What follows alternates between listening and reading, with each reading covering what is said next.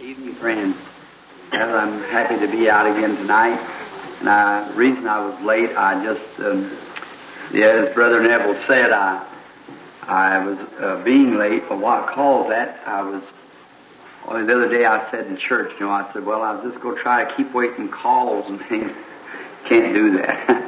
And so I just left the hospital, a couple of hospitals in Louisville just a few minutes ago on emergency. So that's the reason I was just a little late. I just got in time to get over here. So, and then my wife had, I believe, called me and told me about it. I believe Sister Ruddle was going to be here tonight. Was sick too, and so I'm sure hate to hear that. And I left my cousin in Louisville, just led him to Christ. One good thing, and it was a horrible disease, of Hodgkin's disease, that could die at any time. I believe the Lord healed him overnight. So, Brother Jim Weishart's grandson laying up there has the same thing. Veterans Hospital, and Hodgkin's disease breaking around the heart and the chest cavity, so that means it's a little bit. Nothing they can do about it, but they know our only hope is God. I really should go to Middletown tonight. Bussy Rogers, you remember, comes here. Many of you people know Brother Rogers in a serious condition, calling all day for me. Little Georgie Carter down there found out was healed about 12, 14 years ago. Laying on the bed for 9 years and 8 months and never raised from that bed. And out one time, I prayed for her a couple of times and went out one night, was over in a place praying, and the Lord come down, a little light shined from the dogwood bush, said, go the way of Carter's for George's healing. She's going to be made well. You all know the case, don't you? All these years, she's never even more been to bed with, not even with a bad cold yet since then. And we find out that she's dying with cancer on the breast now. Has been calling, and she heard I come back. They said she doesn't give up. She got up out of bed to accept her healing. So just got to see her. Tomorrow's my last day here. I have to leave. So piles of coal, a lot like that. So you don't know what to do. You just have to do the best you can. But the main thing, as Brother said, the main thing to do, you must forsake everything for your fellowship with Jesus Christ. Everything. Because after all, we get to watching each other, and then we get away from Christ, you see. I'd rather spend lots and lots of time fellowshipping Him so you can help others. Is that right? So it's good to be in tonight for this little prayer meeting that we gather out here on Wednesday night. And I forgot about telling him about teaching tonight. So here I have to come here tonight and it's open up. So on the road down the lights in my car, I picked out something over here where I've been teaching Sunday school not long ago over in the book of Hebrews for tonight. I believe the last time I was teaching Sunday school here, all before going overseas, I was in Hebrews, the 10th chapter. I remember reading down and got it marked to the 18th verse for next Sunday. And that next Sunday has never come yet. So maybe we'll start from there tonight for our lesson for the evening. The Lord bless you, and remember all these in prayer. A lady just told me a few moments ago as they come in, an old friend of mine out in the hospital, or down in the hospital rather, and just had an operation. Bill Grant on police force here, a good friend of mine who prints them pictures and things in the hospital with an emergency. And I met Brother Slaughter's brother back there, Gene, told me, I believe he'd been in the hospital twice, and it's just sickness everywhere, there's just no end to it hardly, but he said, I've often wondered, when Moses led the children of Israel through the wilderness, when he brought them out, there was around 2 million people. That's young and old all together. And he led them for 40 years in the wilderness. Now just think of how, now out there without the sanitation we'd have today, and they didn't have, they had a lot of young people there. How many babies you think was born of a night with 2 million people? And then, besides that, with all the old people and with the cripples and things. And he led them for 40 years under the leadership of God in the wilderness for 40 years. And when they come out, there wasn't a feeble one among them. Wouldn't you like to look in Dr. Moses' medicine satchel tonight to see what he had in there to keep them well? Would you all like to look at it? I can show it to you. We go back over here now in Exodus, and I'll show you what just as his medicine chest. I'll show you what he said back here. I'll look right into his medicine sack and we'll see what it says. When there's to be a baby born, when somebody had appendicitis, or broke out with TB, or anything like that, here's the prescription Moses read. I'm the Lord that healeth thee. That's the only thing he had. I'm the Lord that healeth thee. Now that's the only thing he had. That's good enough, isn't it? Moses said, now the Lord is the one that healed you. And they just prayed for him and he got well. And you know another thing happened during that time wilderness? They didn't even need any new shoes when they come out. And their clothes never got old. 40 years in the wilderness. With only one prescription. I'm the Lord that healeth all of thy diseases. And he did it. Because they took him at his word and just set themselves free from everything. Remember now, they had been taught, they had been down with the Egyptians, which is the smartest. We haven't got doctors today as smart as they were. Because they had things that they did that shows that we haven't ever come to that place yet in science. For instance, the Egyptians built, just a few days ago, I passed by the Sphinx there to look how big that thing was. And those pyramids, well, up there over a city block high in the air, there's boulders up there almost as big as this tabernacle. They couldn't put them up there if they had to. So they did it some way. And then the Sphinx, I think it takes 16 flat cars for its leg to lay on. What about its body? And it sits way in the air there. How'd they get it up there? See, they were people that had secrets, intelligence that we don't have today. I think we have it, but we just haven't advanced with it, atomic or something like that. Because electric powers or no powers like that could lift it. But they built it then. And that pyramid, the big pyramid sitting there, geographically is so perfect in the center of the earth, no matter where the sun is, there's never a shadow around it. Engineering, we got long ways to come to compare with them. And you think that's been more than right on 5,000 years ago. They had that. So, in there they find the Bible, just the same as this Bible here, written in there, just by measurements and so forth, measures out the gospel and the scripture, just like we have it here. Enoch put it in there years and years before the antediluvian flood. And then God wrote 3 Bibles. God does everything in threes. He wrote 3 Bibles. He had 3 comings of Christ. There's 3 dispensations of grace. There's 3 persons in the Godhead. 3 manifestations of the one person in the Godhead, rather. And all those things. See, now like Jesus came the first time, He's been here once, hasn't He? He come to redeem His bride. He comes the second time to receive His bride, catch her up, meeting in the air, and comes the third time with His bride, His king and queen. See? So then these 3 also, the 3 in the manifestations of God. God manifests Himself once in the fatherhood, as He led the children of Israel. The next time God manifests Himself was in the sonship, the Lord Jesus Christ. The third time God manifests Himself is with us now, the Holy Spirit. See? Amen. 3 manifestations, everything in the 3s. Now, let's get over in our lesson. How many likes to read the Bible in this? Oh, I just love it. God willing, when I come back, I'm going out to get a little rest now for a week or 2. So, when I come back, God willing, I want to hold a revival here at the tabernacle of just a teaching revival. And we're going to take somewhere in the Bible and just go plumb through our... Remember how many old-timers in here remember when we used to take like the book of Exodus and take it maybe for months and months, never leave Exodus. I got in Job one time, like never got out of it. You remember that? Some lady wrote me a letter and said, Brother Branham, do you ever go get Job off the ash heap? I kept on that one subject, poor old Job sitting out there on the ash heap, you know. Just all of his friends had forsaken him, he broke out in boils and everything. I felt so sorry for the old fellow. And then how the Lord turned around and blessed him because he lived to the best of his knowledge under the burnt sacrifice.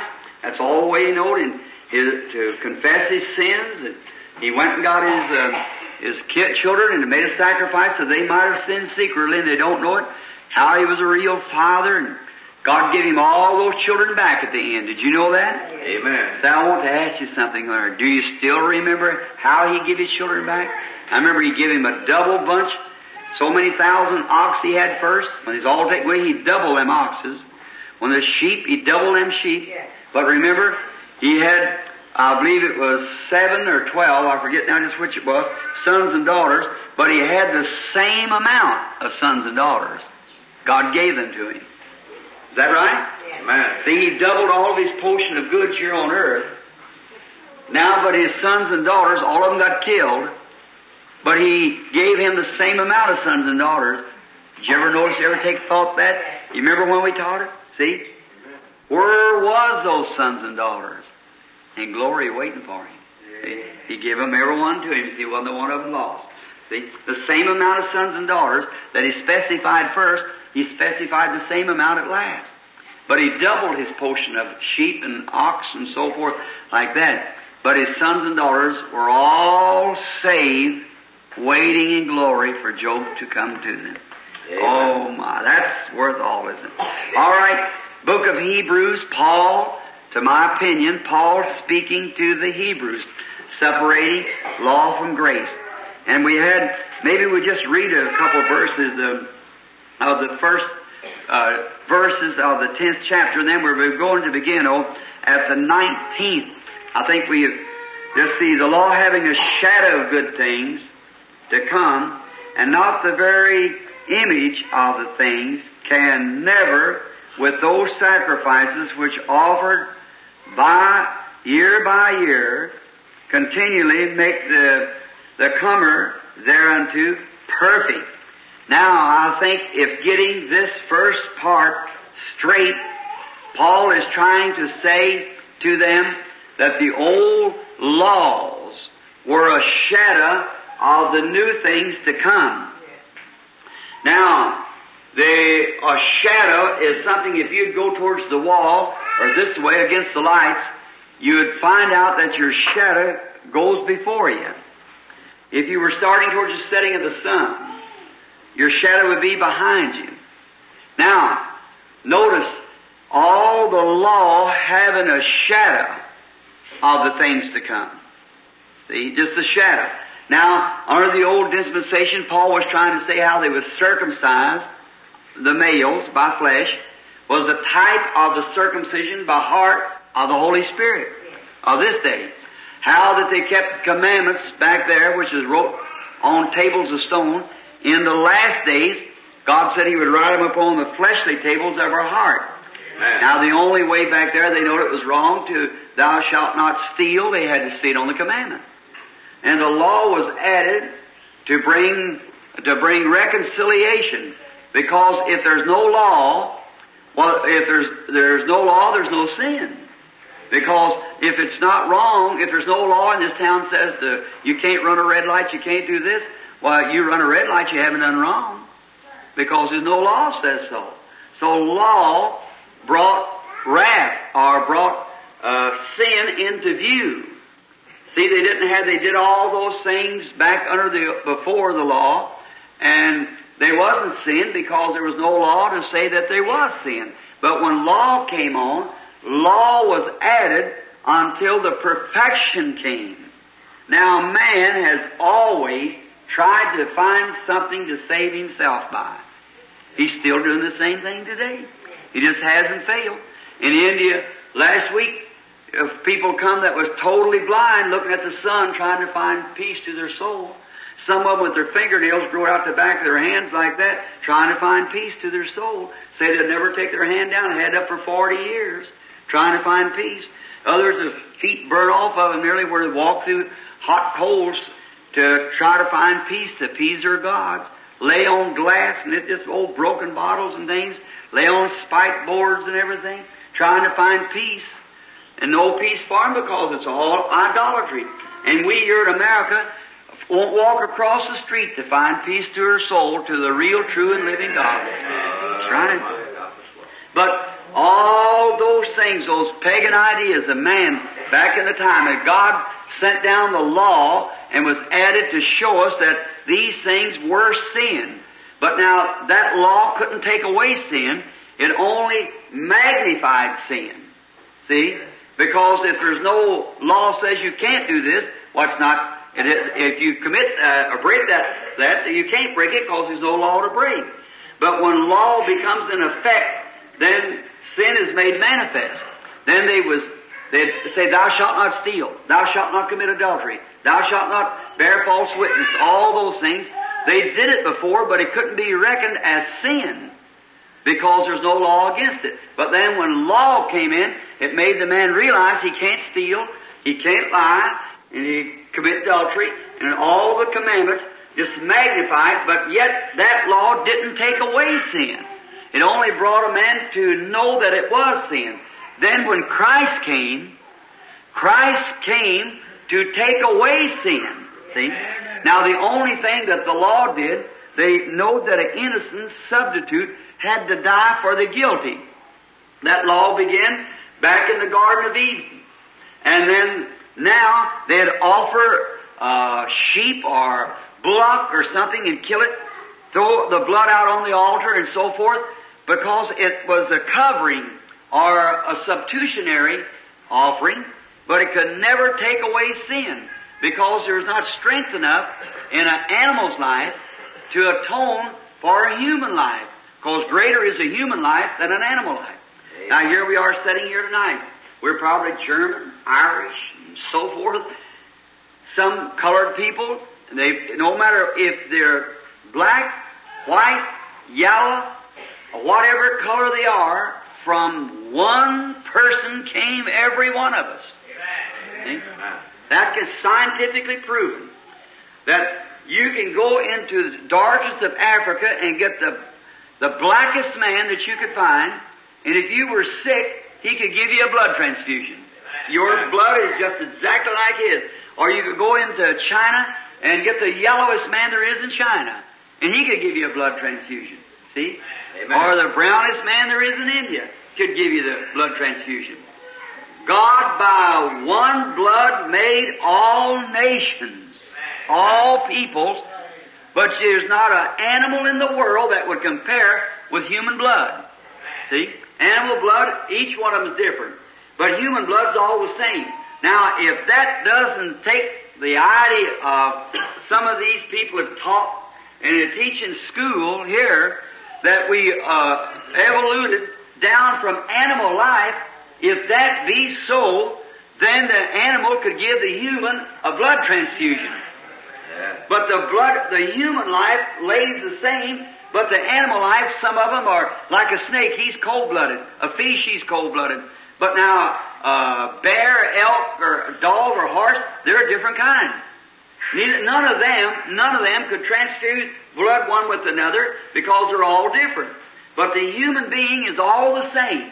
Then, through the offering of animal blood, only was a substitutionary under the law until Jesus came, which wasn't born of any man. No man on this earth was his father.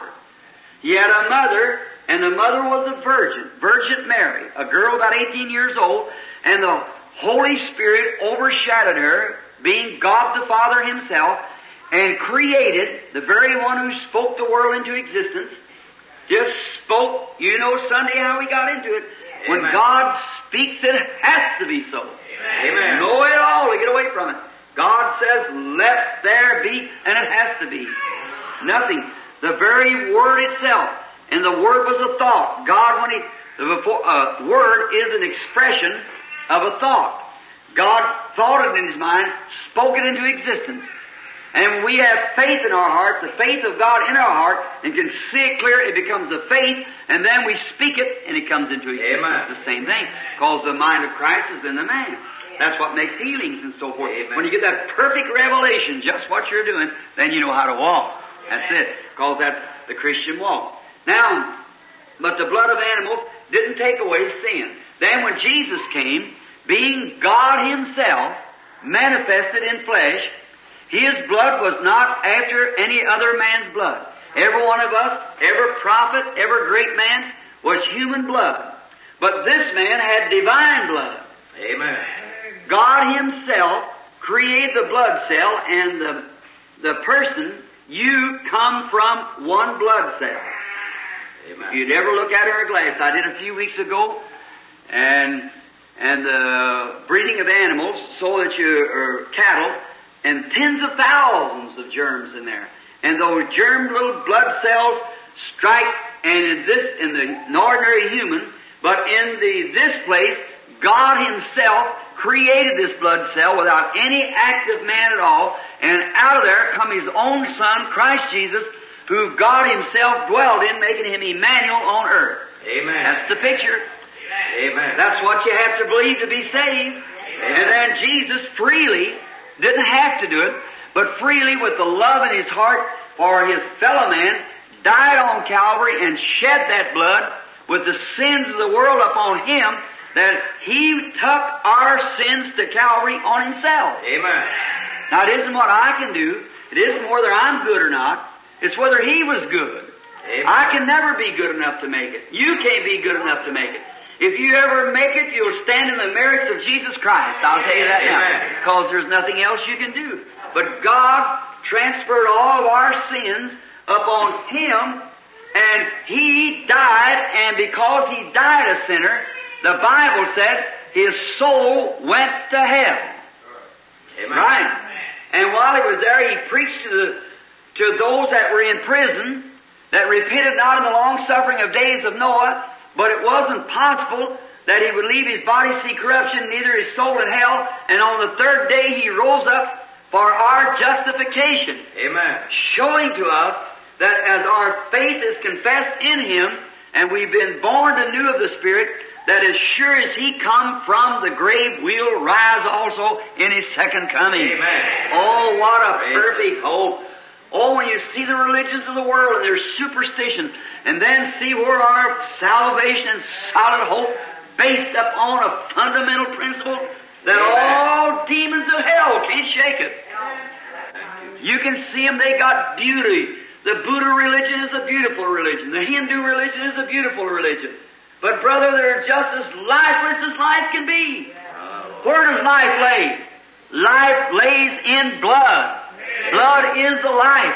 That's the only man that could bleed the right kind of a blood, because He was God's own blood. Amen. And He bled the blood that redeemed you and I. And so our salvation lays in Christ Jesus, what He did for us at Calvary. No matter how low we get, how immoral we get, how polluted we get, when we look at Calvary with a true heart and confess our sins there on Calvary, that settles it. Amen. That's right. No more than your confession can go from your lip till God's under obligation to answer you. That's right. Oh, when I think of that. Oh, no wonder Paul said, I stood there at the chamber the other day where he chopped his head off and threw him over in the gutter. I thought just before he said, oh, death, where is your sting? Grave, where is your victory? But thanks be to God who gives us a victory through our Lord Jesus Christ. See? That just rests. Oh, that's what I like to talk about. Amen. Listen, some of the young folks, you may be young and that may be fragile to you. You don't notice it, but wait just a little while. Till you're laying here on the hospital, the doctor says you got 2 days to live, or 2 hours. Amen. Wait just a little bit till that heart begins to skip that beat. You feel it coming up your sleeve. Oh, brother, you'll be seeking with everything then. What's all life going to amount to then? It's finished. Wait till the hairs begin to turn gray to your head and you realize that you're facing an endless eternity yonder, and this soul that now lives within inside of you is breaking out like a tooth being abstracted, pulling from you like that to go into somewhere that you know not where you're going. You better think it over now. Settle it now. Of course, you might be snapped out like that without even a chance to repent. So get right now. There's not an excuse to the American people. Those heathens out of South Africa and out of India, way back in there, will rise in the judgment and condemn this generation. Because we've got light and gospel and churches and blessings and everything here, and we refuse to accept it. That's where the trouble lays, friends. Now, I say that bluntly because it's for your good, see, because you must do that. Now, the law having a shadow. Oh, when I think of that, the law having a shadow of good things to come. Look what the law offered. Turn over to the next chapter, the 11th chapter of Hebrews. Look what Daniel done under the law. Look what Enoch done under the law. Look what Moses done under the law. Then if he was only living in the shadow of the atonement, what ought the Christian church to do today with the reality of the resurrection of the Lord Jesus Christ? Where are we standing tonight, friends? I tell you, it ought to make every Christian buckle up the armor. Over there it said, put on the full armor of God, and be sure to bring the breastplate and the helmet and the shield and all those things. Paul likened it to a soldier going to battle. And while the wiles of the enemy comes in, throw up your shield and go on out and meet it. Now, if the law could produce that, what are the reality of the blood of Jesus Christ? When a dead letter will do that, what are the resurrecting strength and power and spirit of the Lord Jesus Christ produced? Now, we are to come to church with the highest of reverence. We are to enter the church like real saints of God. Walk over and take our position and keep our minds on Christ. We are to forsake everything of the world like that. And if you are really born again, this may cut now just a little bit. But you know, this is a house of correction. If you're really born of the Spirit of God, that's where your heart lays anyhow. That's what your thoughts is anchored yonder. See, if you're ever, Jesus said, he that heareth my words and believeth on him that sent me has everlasting life. He that heareth my words and believeth. Now, if you're believing right, if you just confess it with your lips, it don't do much good. But from your heart, if you believe that Jesus is the Son of God, you can't live the same life you once lived. You can't. If you ever get a true view of Calvary. Now, if you're just taking this a haphazard way, you're just fooling yourself. But when you really get a view of what Jesus was, oh my! How I like to preach the deity, the supreme deity of Jesus Christ. If you could ever realize who He was and what He did for you, men and women, your hearts would rend within you and you'd be willing to throw away the trash of the world to live for Him. Oh, how marvelous and what a person He was. If you realize the condensing of God Himself, unfolding Himself, coming down, He could get into your heart. When God the Father, in the form of a big cloud, hung over the children of Israel, and when He settled on the mountain that morning to write the law, why, even if an animal touched the mountain, he must be thrust through with a dart. Only through sanctification did He bring Moses up, set Aaron way down to the bottom of the hill, to watch and to keep guard that nothing. And when that pillar of fire settled on that mountain, the lightning bursting forth and the thunders roared, the blackness settled when Jehovah God, the Creator of all eternity, settled on top of a mountain that He created Himself. The thickness of the clouds, the bursting forth of the lightning, the shaking of the earth, them Israelites sending out down our camp with a bleeding sacrifice around them, said, let Moses speak and not God, lest we die. Think of that. That same almighty great being humbled Himself and unfolded Himself and come into a body of flesh that any man could touch with his hands. What's He doing? Cleaning His road, trying to get into man.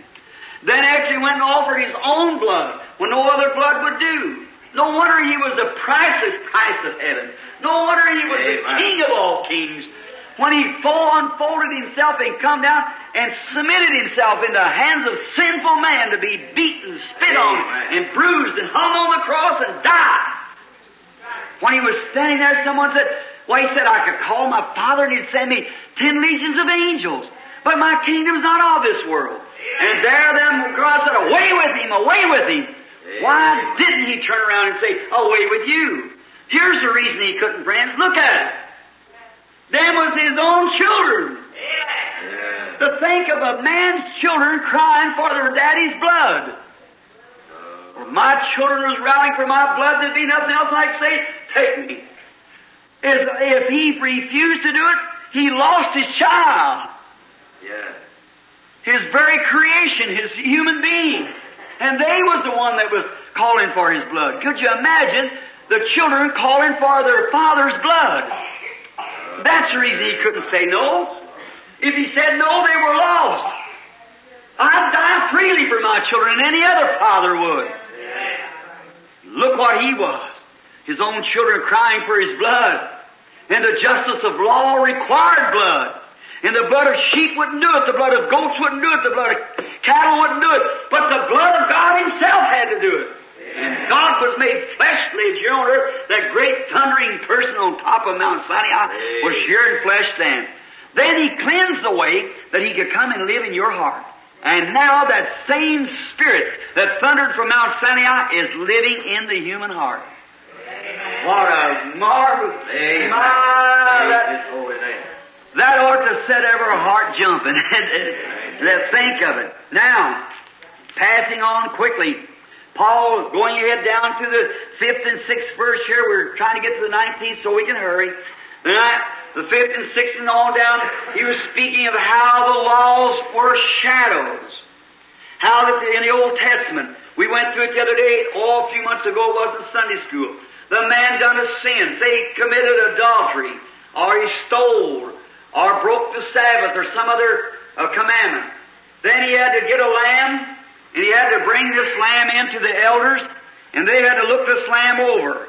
The lamb had to be blameless, had to be without a flaw on it. Look at the significance here. The lamb had to be blameless for a blamed person. Amen. Amen. I hope you see it.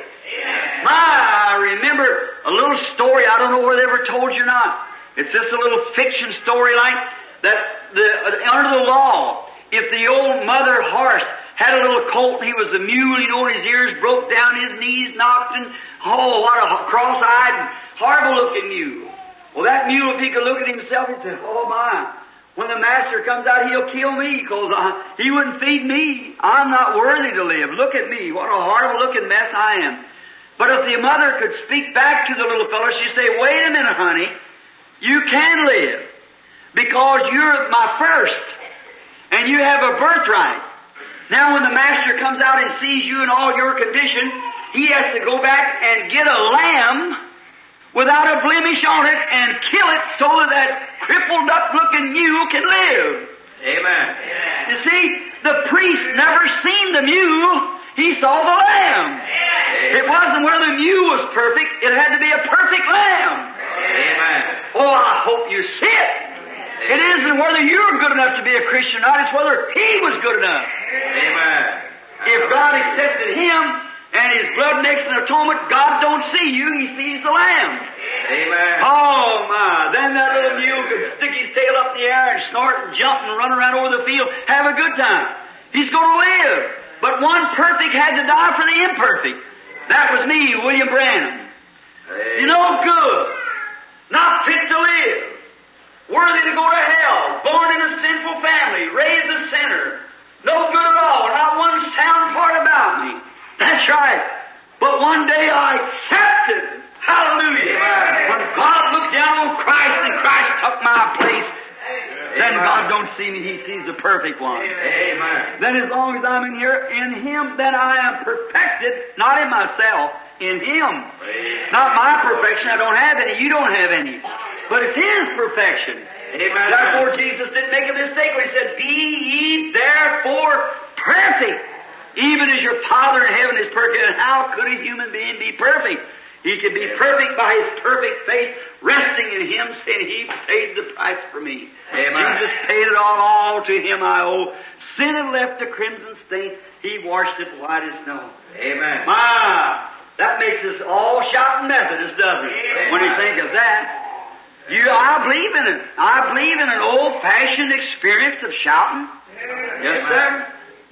If the children get the right kind of vitamins, they always feel good, you know. You know what I mean? We need some spiritual vitamins in the churches today.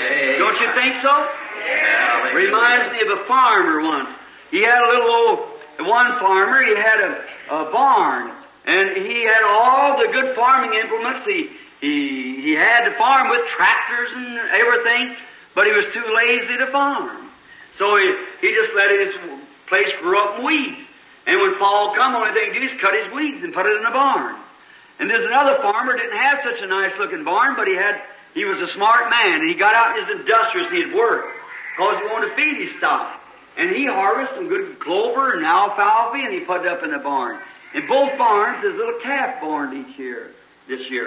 And when the little calf over the other barn, he had to be fed on weeds. But he had a nice, beautiful barn. The other little calf didn't have much of a barn, but he had something to eat. That puts me in mind of some of these little old churches. Look at some of these great, big, tall, spiring places, with the $1,000 pipe organs, thousands, and plush seats and everything. So, but is there anything to eat? That's the next thing. You get to some little old mission somewhere, and you might find a whole lot in there, some spiritual vitamins. God's got them for you to help your spirit up, pep you up a little. That's the preaching of the gospel. Hallelujah. That won't pep up the church. There is nothing it will. Faith cometh by hearing, hearing of the Word. When I hear Jesus died for me, I said, that settles it. Glory to God. I'm safe now because I'm in Him. He accepted me. That's right. He chose me. He chose you. Every one of you that's a Christian, Jesus chose you. It's yours. All right, He took him. This little calf, one of them, had rolled over in this great big fine barn, 14-carat racks, and stalls and things. When he come out, the poor little fellow couldn't hardly walk out. He was so poor, eating them weeds all winter. So he got out in the barn lot, and the warm wind blowing, wind almost blowing him down. He's so poor. And over on the other side, this farmer turned his little calf out, and he's all fat and round, he's in good shape. When he got out there, he just started jumping up and down, prancing around. He's having a good big Pentecostal meeting. Just jumping around there. You know what the little calf did? Over in a big barn, had all the big things, He looked down, peeped his little eyes through the crack, and said, such fanaticism. Such fanaticism. That little fellow was feeling good. No wonder he could jump. He was fattened up. He felt good. That's the way when a man really gets his spiritual vitamins. A house of God come there and his soul fed on the Word of God, where he knows where he's standing. All these old superstitions fly away, and the devil worship and everything else, it just scatters away when you see that Jesus Christ died in my stead, took my place there at Calvary. Pure divine love comes there. Makes me misbehave myself to the world once in a while. I just feel real good about it because I just get stuffed up on vitamins. That's these good old vitamins here. Now, Paul said when the worshiper cometh, bring the little, if he done wrong, he come with this little lamb. Now the high priest looked it over, the priest did, seen there was nothing wrong with the lamb, checked him up, see if it was all right. And if it did, then he laid the little lamb down on the altar, and here come the man that done wrong. He said, now I have been stealing, and I now know that I'm subject to death because I have did wrong. God wouldn't want me to steal. His commandment says not. Now I'm going to lay my hands upon this little lamb, and God's commandment here says, thou shalt not steal, and I stole. So I know I'm subject to death. Something's got to answer for my sin. Because I stole, and God said, the day I eat thereof, that day I die. So I stole, God said, if you steal, you got to die for it. So He required, if I didn't want to die, I had to bring the lamb. So I lay the lamb down here, and I put my hands on this little fellow's head, and him just bleeding and going on. And I said, Lord God, I'm sorry that I stole. I confess and promise you I won't steal anymore. If you'll just accept me now, and for my sacrifice, and for my death, this little lamb's going to die in my place. Then they take the big hook and put it under his little throat and cut it like that, hold him up like this, and the little fellow blatant, the wool flying all bloody like that, and his poor little mouth and him blatant. And first thing you know, his blood all blades out, and he bows his little head. That's all of it. Then the man is thrown down here on the record, is put over on the side of the ark like this, that man made a confession. If he does this a second time in 1 year, he has to die anyhow. He has to die with the lamb. Now, that was the Old Testament. He went right back out of there as soon as he made his confession, went right back out. Maybe he committed adultery. Maybe he had done something wrong on that hour. When he went back out there, maybe he had killed a man. When he went back out anyhow, he went with the same thing in his heart that he did when he come in. There's no change in him. Only he, by the law, letter of the law, answered the requirement. Now, that couldn't change his heart. The only thing he knew was wrong because he read on the law, and the lamb died in his place. Now, when Jesus came, see, the blood of Christ, what kind of blood was that bled? Animal's blood, animal life, for human life. It just can't take away sin. Can't. Now, when Jesus come, it wasn't only human's life, but it was God's own life Himself. That's what was in His blood.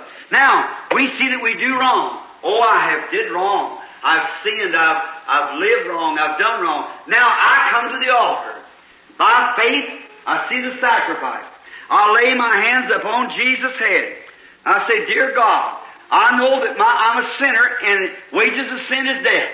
And if I do wrong, I've got to die, and if I die, I can't come in your presence. I'll be punished and tormented forever and ever. So I'm wrong, Father, and I want to be right. I don't want to die like this. So I lay my hands upon His head. And His life was taken for my life. But the thing of it is, when I go away from the altar, I go away with a changed heart. The first man went away under the law, under animal's blood. He couldn't change his heart because animal life won't compare with human life. The animal can't give the human blood. See? The animal can't do it because his life is a different life, and an animal has a life but not a soul. An animal is a living being but not a soul. But God put soul on man. So then my soul, what is the soul? The nature of the Spirit. And when the soul of Christ was not left in hell, but was taken up through the blood shedding of His blood, when God taken Him to Calvary, He's mingled His blood out there on the cross, and when He stood there waving His head back and forth, the crowns around His head like this, with thorns, the blood running down His face, dripping off with His locks on His shoulders, crying in unknown tongues, my God, why hast Thou forsaken me? There's the Lamb. That's the one. That's the innocent one that died that me, the unworthy one, could be made right. That I might have a right to life. That's the unworthy. You're the unworthy one, and that Lamb died for. Now, you come up here and lay your hands upon Him, see, and make your confession, and God answers you back with the Holy Spirit as a confirmation that He has received you by one sacrifice. Here it is. By one sacrifice, He has perfected forever. There you are. For the worshiper coming every year was a continual every year went back and he had to come the next year, the same desire in his heart. But when He made one sacrifice by Himself, every sin, every desire of sin and everything was taken from the man's heart, and he stands perfected in the sight of God, not for what he done, but what Jesus done for him, and he accepted the sacrifice of the Lord Jesus Christ. Amen. Oh, what a marvelous thing, friend. Now, having therefore, now the 19th verse, we got about 20 minutes. Let's put it all into the Scriptures now.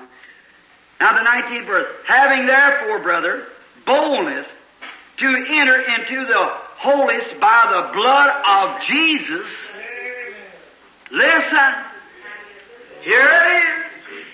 Now enter into the holiest place. There's a holy place, then the holiest place. Holy of holies it's called. The high priest went in once a year. And when he did, the first thing he had to do was to be sprinkled himself. The ark was back behind the curtain.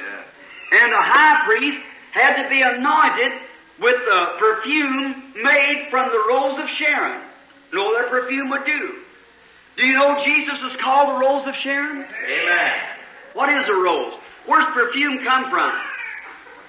From the rose. Jesus is called the lily of the valley. Is that right? Amen. Anybody knows where opium comes from? From a lily. The opium is brought from the lily. And what's the opium to do? Opium eases pain. When people are sick and suffering so tremendously, they're going out of their head insane, they give them a shot of opium. And that settles it. They quieten. That's in the natural. Jesus in the spiritual is the lily of the valley.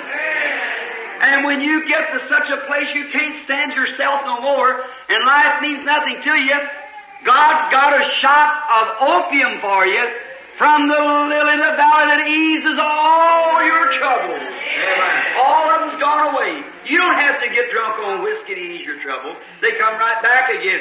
But come and get a drink of opium from the lily of the valley, and you're ended forever. Amen. Let's come and let go what may. If you live, if you die, if you're this or that or the other, nothing separates you from the love of God in Christ Jesus. Christians are not promised a flower bed of ease, but they're promised grace sufficient for every need to have. Hey, say, I believe I feel religious right now. Amen. Think of it. Yes, sir. Because when I get weary and wonder, I look over here and see this going on, that going on, I think, wait a minute. Amen. There's the lily of the valley. Now, what does the smell do? A smell, women put perfume on themselves for a pleasant, and a man puts aftershave stuff on sometimes like that, that odors, foul odors would be taken away from you.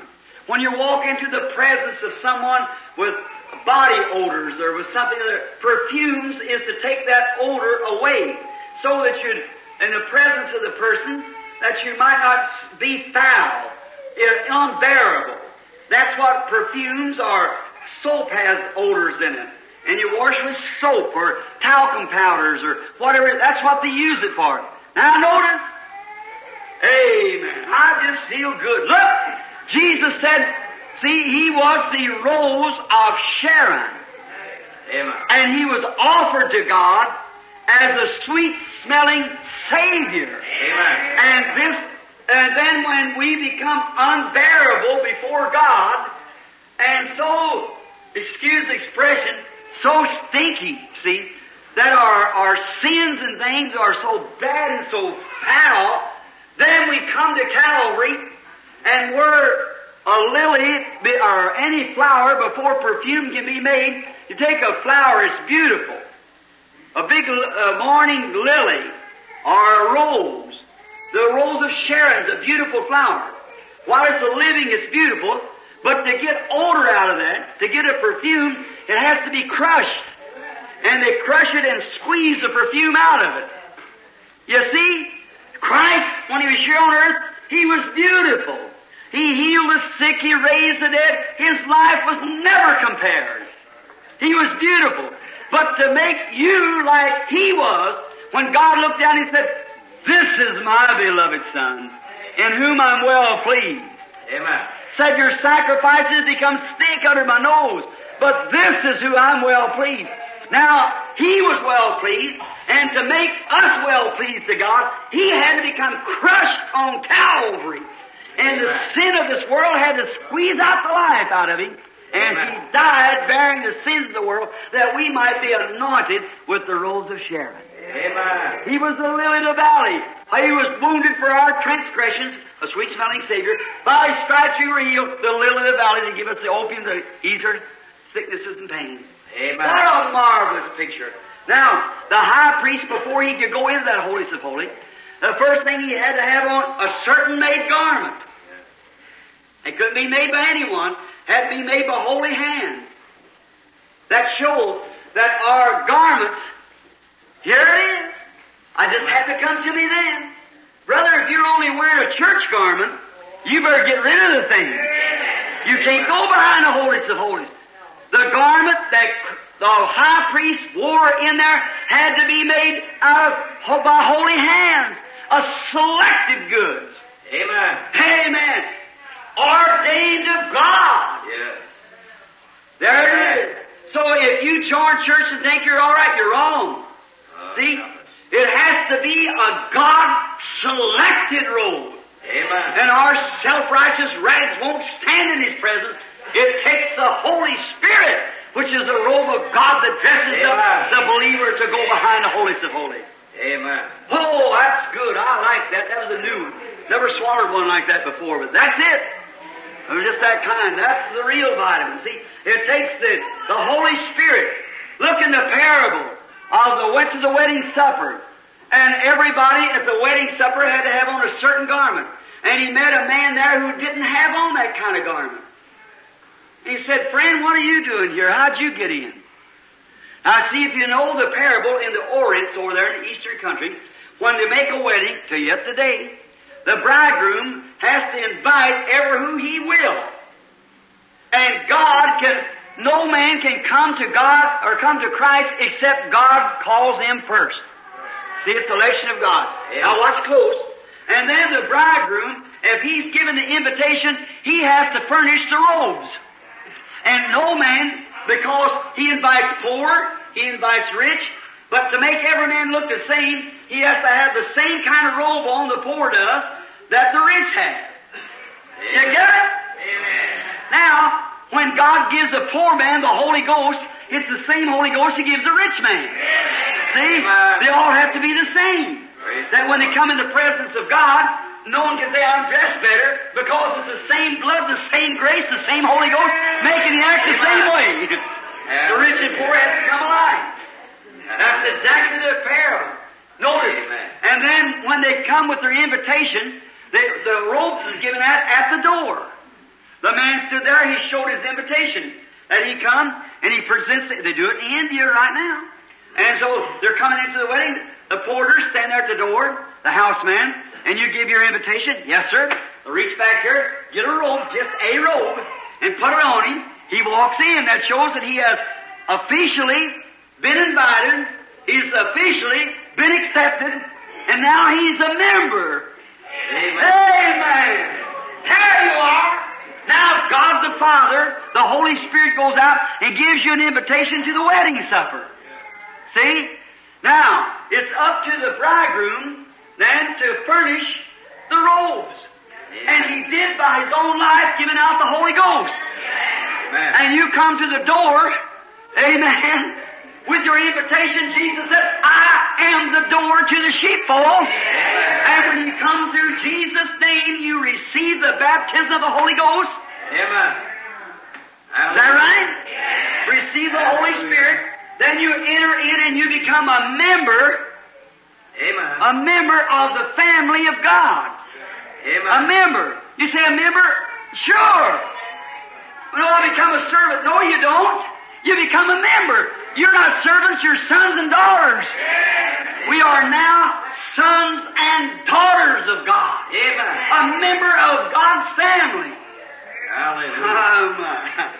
I might live in a shack, but I'm the royal blood. Amen. There you are, a member of the household of God. That's Scripture. That's what the Scripture says. What manner of love the Father has bestowed upon us? See? That we should be called the sons of God. Hallelujah. Oh, my. There we are, the membership. Now, the high priest, being anointed, going in, he had to take the blood of the animal with him, or he would die. And another thing about his garment. Did you know at the end of that garment? Did you ever know what was on the end of it? He had something on the end of it. And it was a little thing hanging down at the end of the border of his garment. And it was a pomegranate and a bell. And a pomegranate and a bell. And he had to walk a certain way when he went in. He couldn't make his steps just any way. He had to walk a certain way. For every time he made a step, then bells had to play, bubbling against the pomegranates, holy, holy, holy unto the Lord. Amen. Then the Lord heard him on the approach. Amen. Hallelujah. There it is. God hears you if you're coming God's provided way on your approach. Amen. Or you're coming crying from your heart, holy, holy, holy Lord God Almighty. Amen. There you're entering when He comes seeking for the Holy Spirit. See? Amen. Holy, holy, holy Lord God Almighty. And then the congregation, the only way they know now, if you went in there not dressed exactly that way, he died in the door. He never come out no more. He died in there. If he didn't go in dressed and anointed. Amen. To go in. Now, the only way the congregation knows whether he was right or not. Amen. Hallelujah. Amen. The only way the waiting congregation knowed whether the high priest was right or not, they heard the noise of them bells. There's a noise in there, and that's the way they know whether he was right or not. Amen. I wonder if that same thing works today. If you go by a church and everything's just dead and still, I don't know. But he makes a noise, you know. He lets the people know that God's still on the throne. God answers prayer. People still have the Holy Spirit shouting shouting the praises of God, Amen. glorifying God, making a lot of noise. Praise The the congregation said, well, he must be around here. This is a live place. When we go into the holies of holies and claim to be Christians, there's got to be some noise made. Amen. Now, I don't mean a lot of nonsense. I mean some real true noise. That's right. Amen. Now, watch here.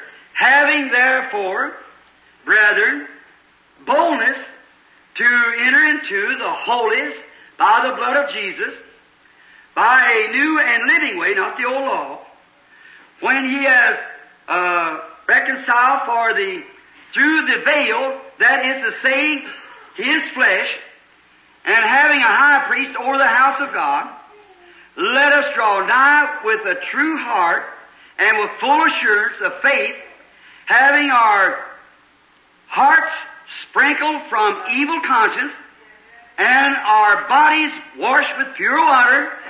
Amen. Let us hold fast the profession of our faith without wavering, for he is faithful that has promised. Amen.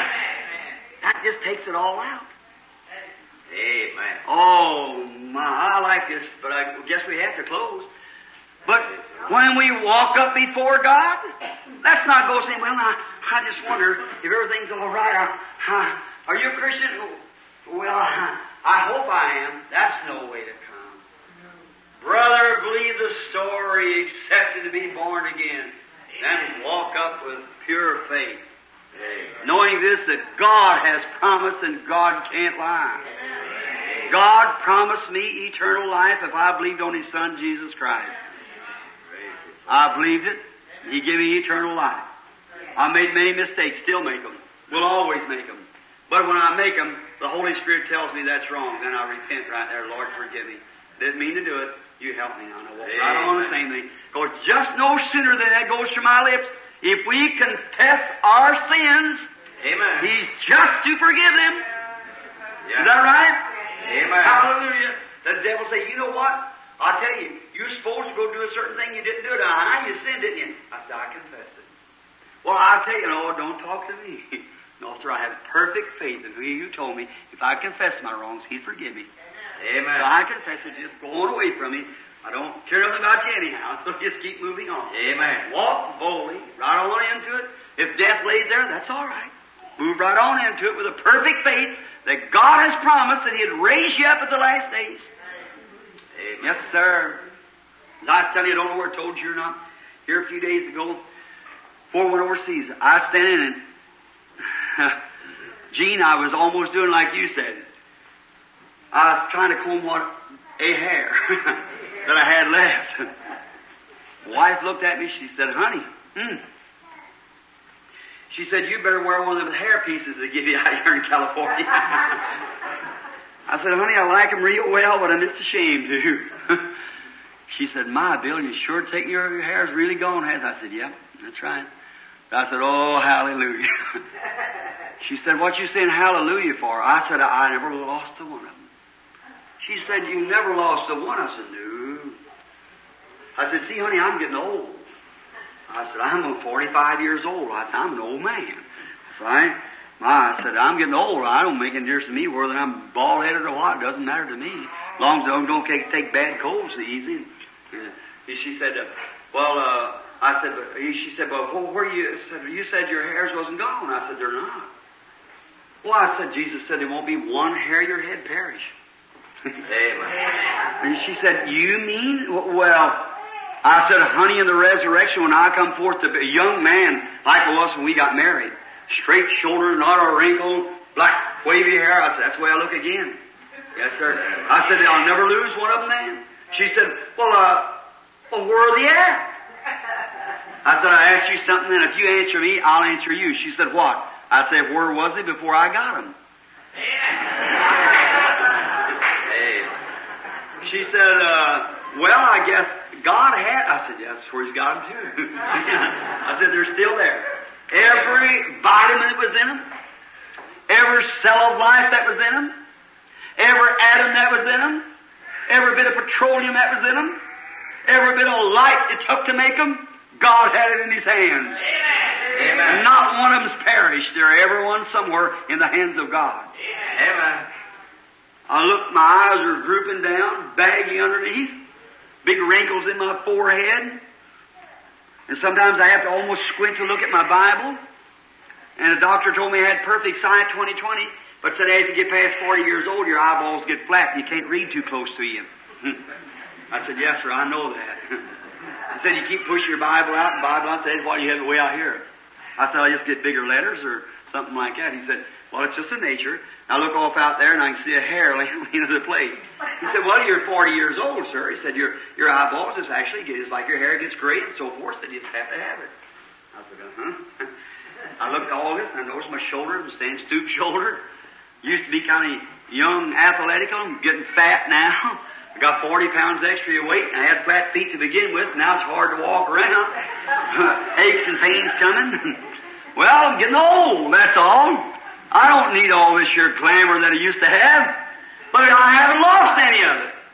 Every meter that was in them skin that made me young, God still got them. Amen. That's right. And this old hull's just pulling along, that's all. After a while, it'll get old and wrinkled up, and perhaps like the rest of Harveys do. On my mother's side, which they said I look like the Harveys, all of them gets the palsy. You all remember Grandpa, the one that built the church, you know. He's always shaking, going like that. See, got the palsy. I know his poor old mom the other day. Hope she ain't here, but...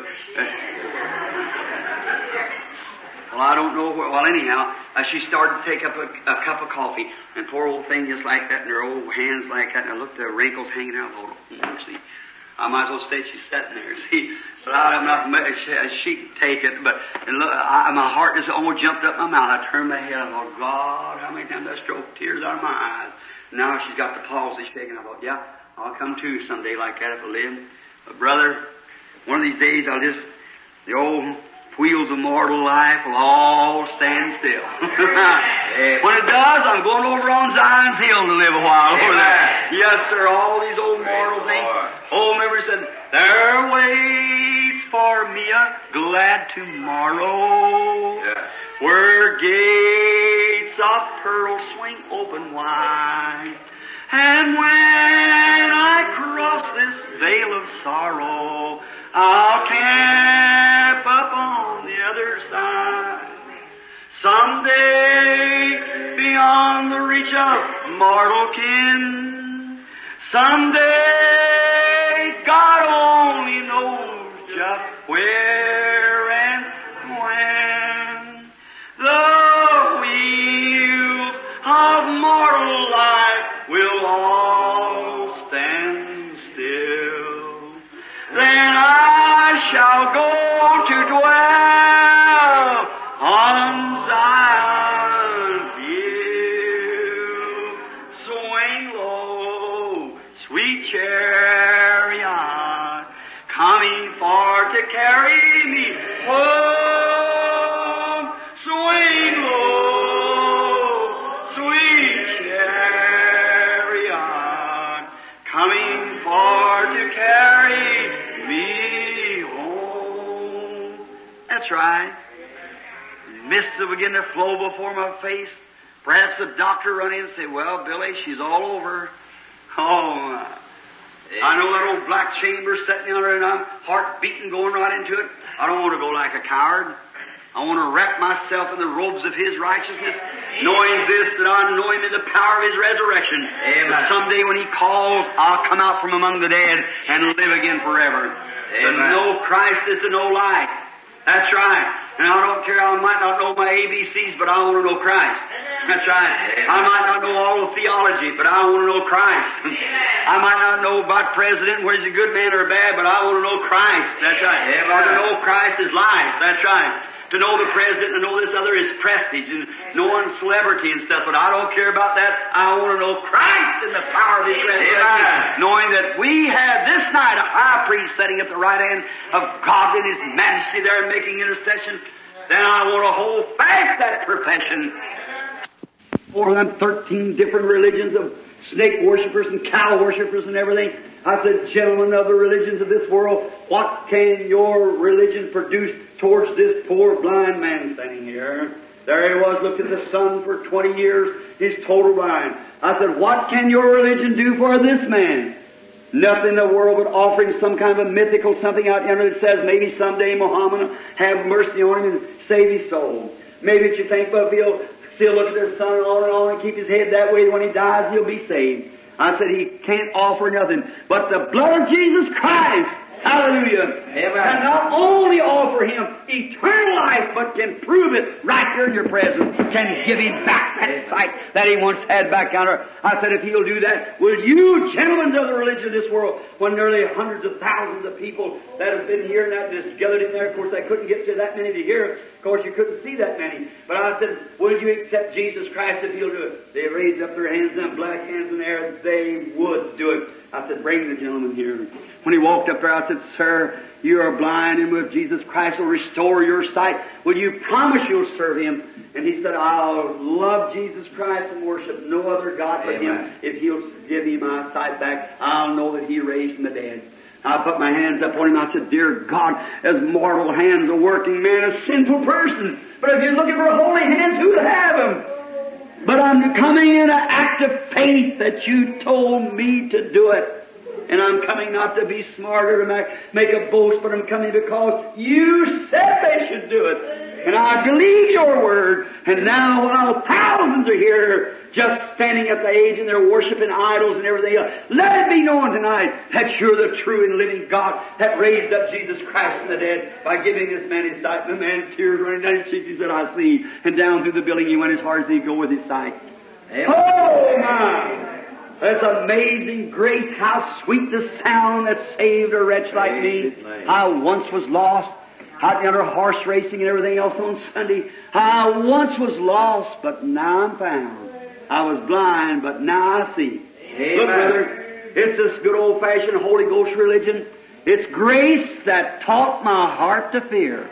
It's grace my fears relieved. How precious did that grace appear the hour I first believed. Yes, sir. Thank you, Jesus. Oh my! When we've been there 10,000 years, bright shining as the sun, we'll have no less days to sing His praise than when we first began. Amen. Oh my!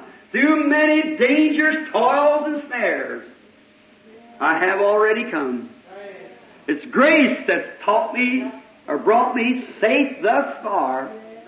It's grace that'll carry me on. Amen. Oh my, how I love Him. It's His grace. Nothing I could do. Nothing I could do. Nothing you can do. But we coming tonight as Christian men and women, confessing that we're unworthy and accepting Him as in our stead. Accepting that one that I know just as sure as God accepted Him and raised Him up, He raised me in a figurary form the same time He raised Christ. Amen. Amen.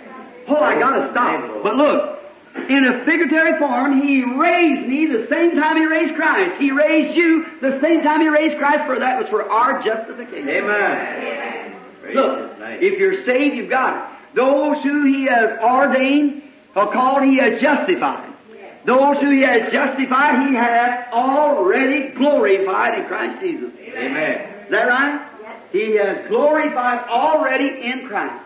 By the eyes of God, who way back there millions of years before there was a world, when the Word was with God, it was God's thought, then His Word, then it materialized out yonder, and just at the same time that He accepted Christ, He accepted me in Christ, and yonder in the world to come, with you and I and all Christians through all ages, will love Him and live with Him and enjoy endless eternity with our Lord Jesus Christ, our blessed Redeemer. Amen. Oh, my Brother Roberson, that makes me feel like a different person. Hallelujah. Doesn't old-fashioned just reading the Word of God just scour you out? Amen. Just scours you out. Yeah. Like Mom used to do in fruit jar time. Have canned the fruit jars, put them full of preserves and things. She'd make me go out there and scrub them just as hard as I could scrub them with an old rag. I had a little hand. Get down there, scrub them, then she'd take it and sterilize them. Put them in boiling water and sterilize them. Just boil it as hard as she could. Them jars. I can never see why she boiled them. But she wanted to take all the germs out of them. Because if there were germs in there, it would make the preserves or the stuff she put in it sour. So that's what we need to do when we come to Christ. get down there until the Holy Ghost is sterilized and boils us all out. Then God can put the Holy Ghost in there without any siren process. Amen. He just puts it in there and you just sweet all the time. And Mom used to cook preserves. Did you ever see one of the big old kettles you get outside and set it up on the bricks? You don't have to put wood under it like that. I had a preserve cooking time, had them little old yellow gourd tomatoes. And she'd pour about a bushel of them in there and put sugar, and she'd make me cut wood, and I'd go cut wood and put it under there, and they started boiling, the steam had come up. I said, Mommy, them things done? She said, no. Go cut another fence rail. Here I come in, sweat pouring off of me, put it on there, and I say, Mom, you think that'd be enough? We better get another one. And she'd make them things boil till the oxygen or something get on them and make them pop, like that pop up. When it was that way, she said they was ready to can. They got so hot they couldn't stand it anymore and had to jump, see? So, I guess that's just the way God has to get us, Just boil all the devil out of it until you're jumping in glory. Then you're ready for canning. God seals you up then, So, that's what we need here is a good old-fashioned meeting. So all of the enmity, everything that's unlike Christ gets all boiled out, see? Just boiled out till you just come, ooh, Lord, I'm sorry, brother, forgive me, I didn't mean to do that. I won't do it no more. Oh, God, be merciful to me. That's you're getting ready to can, then. God's getting ready to really use you. When you take them things back to yourself, and make that right, say, brother, I didn't mean to steal that stuff. No, sir, I'm willing to eat, I'll pay you double for it, see? And you're getting all right then, That's what we need. Oh, I'll sing old-time religion for you if you want me to. Sing the verse. I'll sing the verse, you sing the chorus then. Is the old-time Holy Spirit, and the devil won't go near it. That's the reason people fear it, but it's good enough for me. Give me that old-time religion. Give me that old-time religion. Give me that old-time religion, and it's good enough for me. It will do when I am dying. It will make you stop your lying. It will start the devil flying, and it's good enough for me. Give me that old-time religion. Give me that old-time religion. Give me that old-time religion, and it's good enough for me. It's so good I want no other, for it makes me love my brother. It brings things from undercover, and it's good enough for me. Give me that old-time religion. Give me that old-time religion. Give me that old-time religion, and it's good enough for me. Now, how many years got that old-time religion? Raise up your hand and say, I got that old-time religion. Got that old-time religion. Got that old-time religion, and it's good enough for me. Now, Father dear, we get happy and we just really act like a bunch of children. But it's because that we're free. We're not under the bondage of evil or any traditions or any certain things of the elders. We're just free in the Holy Spirit. That we can sing and worship you and fellowship around the Word and enjoy ourselves. To that we praise Thee, Almighty God. Oh, after seeing all the chaos of formal religions and all kinds of idol worship, and to think that you were so good to me to let me know you in the power of your resurrection, and to be able to tell others about it. We're so happy. Bless this little church tonight, Father. Bless everyone here. If there are strangers in our gates, bless them, Father. Everyone. Make us a blessing to others. Keep the power of God upon us. Sanctify our souls from evil thoughts. And if evil should come our way, may we quickly turn our heads, Lord, and walk the other way. And now, Father, we pray that You'll bless us together tonight. Give us a great time. And now when we're going to call the sick and afflicted, we pray that You'll heal every one of them. Make glory, get glory out of all that's done or said. For we ask it in Christ's name. And while we have our heads bowed, if any of you here would say, Brother Bill, just in my own soul now, I would like to come just God's accepted way and provided way.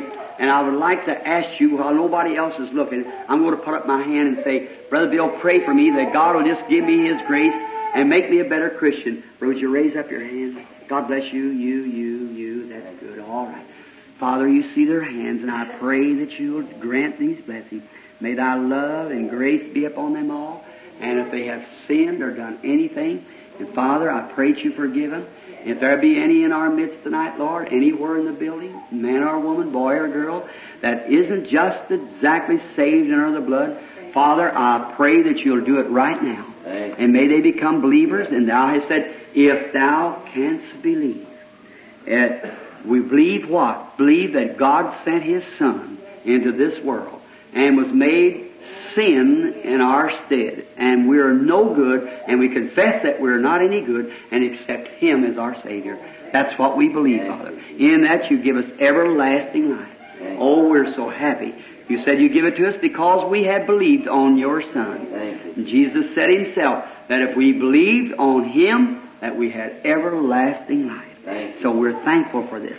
Now bless us tonight and forgive every sin, and may not one person that's been in this meeting tonight ever be turned away, but may they have everlasting life because they have gathered here tonight and have believed on you.